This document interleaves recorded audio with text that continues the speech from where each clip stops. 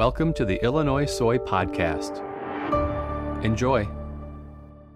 Today we're speaking with Certified Crop Advisor and Technical Agronomist with Asgrow DeKalb, Lance Tarchioni. Today we're going to focus on what the growing season and harvest was like this year. So Lance, let's just start off by going all the way back to planting season and kind of cover the conditions you were seeing then and how you felt about the season then.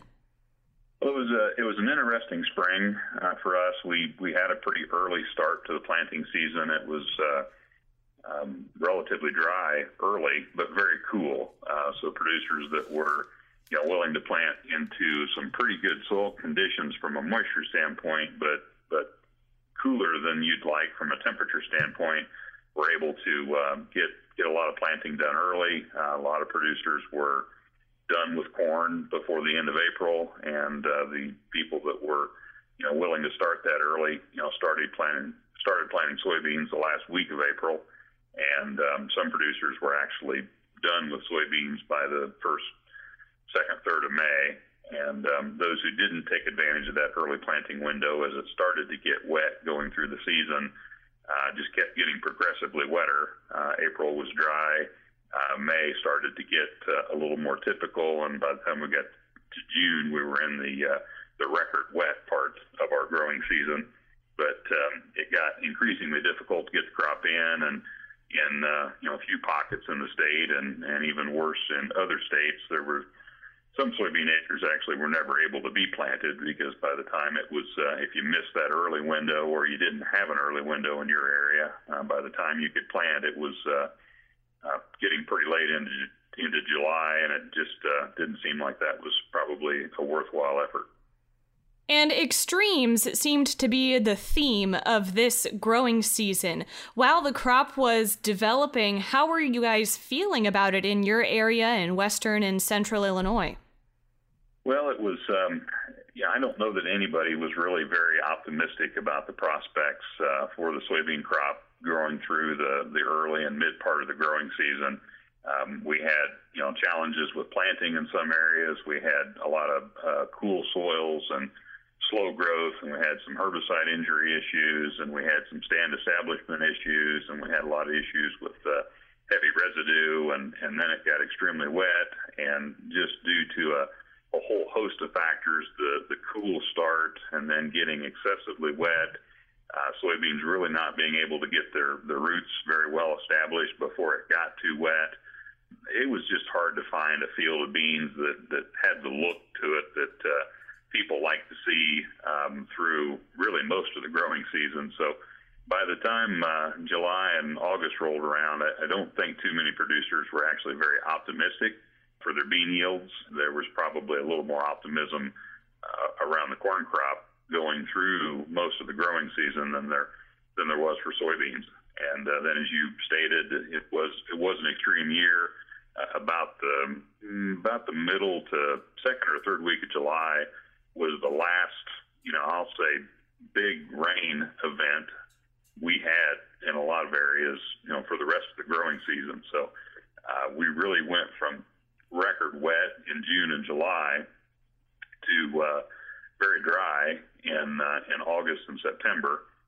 And so you combine that with the growing season, getting off to a rough start and soybeans looking kind of tough. And if there's two rules of thumb that a lot of people believe when it comes to soybeans, is one of them would be they don't like wet feet, so they don't like to be growing in saturated soils. And they certainly look like that in June and July because they did not look good in saturated soils. And then a dry August and September is supposed to be bad for beans as well. So we did both of those things to our soybeans this year. So I would say expectations were actually pretty low, by the time we got to harvest, and it ended up being a very pleasant surprise for a lot of producers with far better beans than they thought they would have. I would say so. I would say harvest probably turned any pessimism anyone had quite the other way around. So why don't you go through and tell us what the yields were looking like in your area as they were coming in? I would say, there was still a tremendous amount of variability. There were still fields that were so severely damaged by water that, they really couldn't do very well because there were a lot of acres that, really didn't produce anything. But, I would say in general, most producers' soybean yields were probably 20 bushel better than they expected, rather than a low end of, say, 30 and an upper end of 60, which I think is what a lot of people were maybe anticipating. It was more like a low end of 50 and a high end of 80. And there were documented fields that averaged over 80, a lot of fields in the 60s and low 70s, a lot of, honest farm averages, in the upper 60s and even over 70, had yield checks and in yield contest fields of over 100. So, it was a pretty remarkable bean year. One of the most frequent questions I get asked is, why were the beans so good this year? And I honestly don't have, all the answers to that. One thing that was not a big issue this year that we were prepared to be a problem was sudden death syndrome. With the cool start to the season and the wetness through the middle part of the growing season, we started to see sudden death very early, earlier than normal. And typically, the earlier it shows up, the worse it gets and the more damage it does. And so we were braced for a bad sudden death year. And then when the rain shut off, about the middle of July, and we had such a dry late July, August, early September, that really stopped the development of that disease in its tracks. And soybeans stayed extremely healthy for the rest of the season. We had a lot of producers that had a hard time cutting soybeans because they were so green and so healthy. They were tough to cut, and getting them to mature to the point where you could get them through the combine was a challenge for some producers. That was probably one of the more common complaints we had during harvest. But typically, really good yields will make you feel better about tough cutting beans. That's very true. Now, aside from the weather throughout the growing season or throughout harvest, did you see any main problems? You already covered that, happily, sudden death syndrome was not really a problem this year, but what else would you say could have negatively impacted these beans this year? I think probably the biggest widespread challenge we had with soybeans this year was probably weed control, due to the fact that we just really could not get in the field in a timely fashion to make post-emergent herbicide applications. Fields that didn't have a good residual herbicide at planting time, or no-till fields that didn't have a good burn down.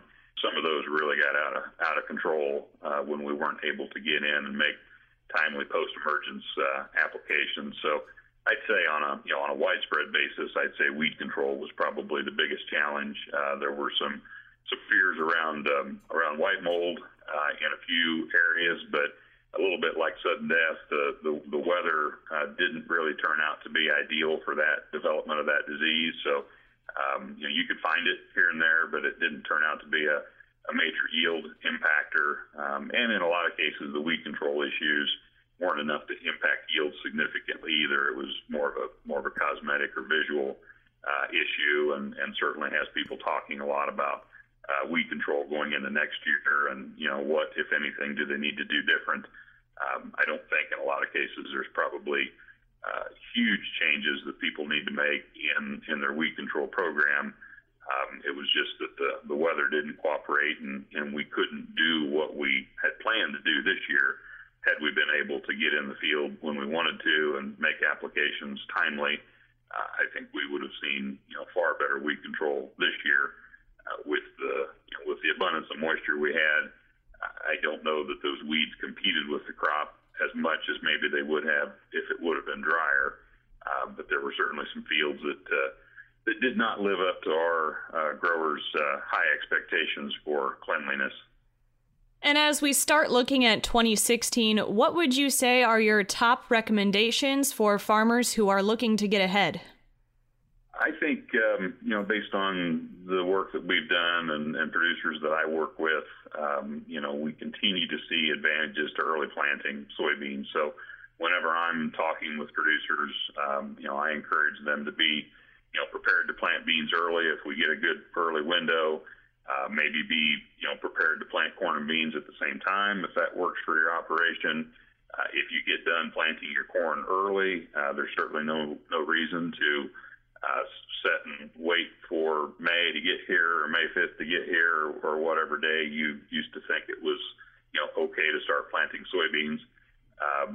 One of the more consistent benefits we see, as far as practices and things that you can do to increase soybean yields is timely planting. So I continue to, recommend that, corn takes priority when it comes to early planting. I don't necessarily recommend that we plant our bean crop before our corn crop, but I think the perception that only corn suffers from late planting is incorrect.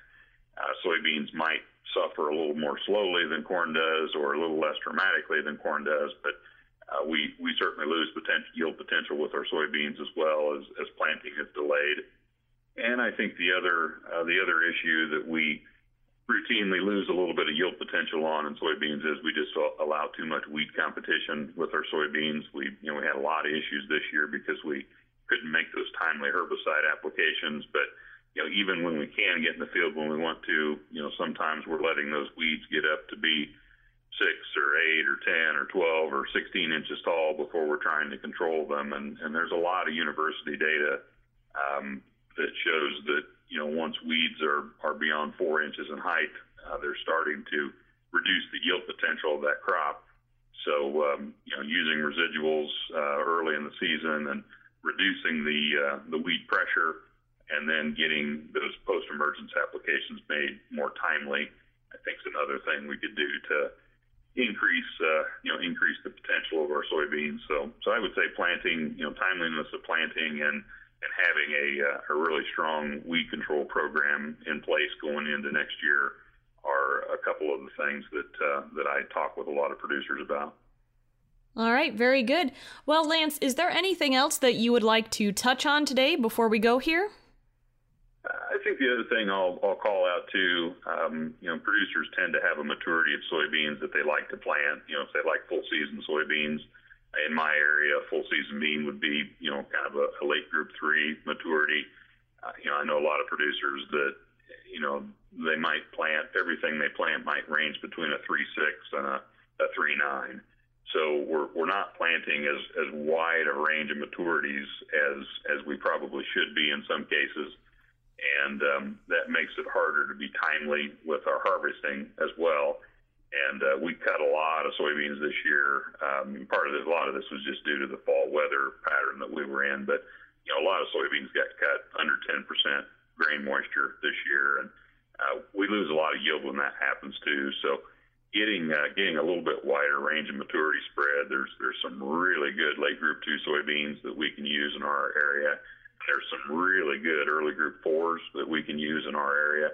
So getting producers to consider a wider range of soybean maturities, I think that gives them better genetic diversity, gives them better spread against weather, helps you avoid weather risks with different weather patterns and such, and then helps you spread your harvest out as well. So hopefully we can be more timely with our soybean harvest.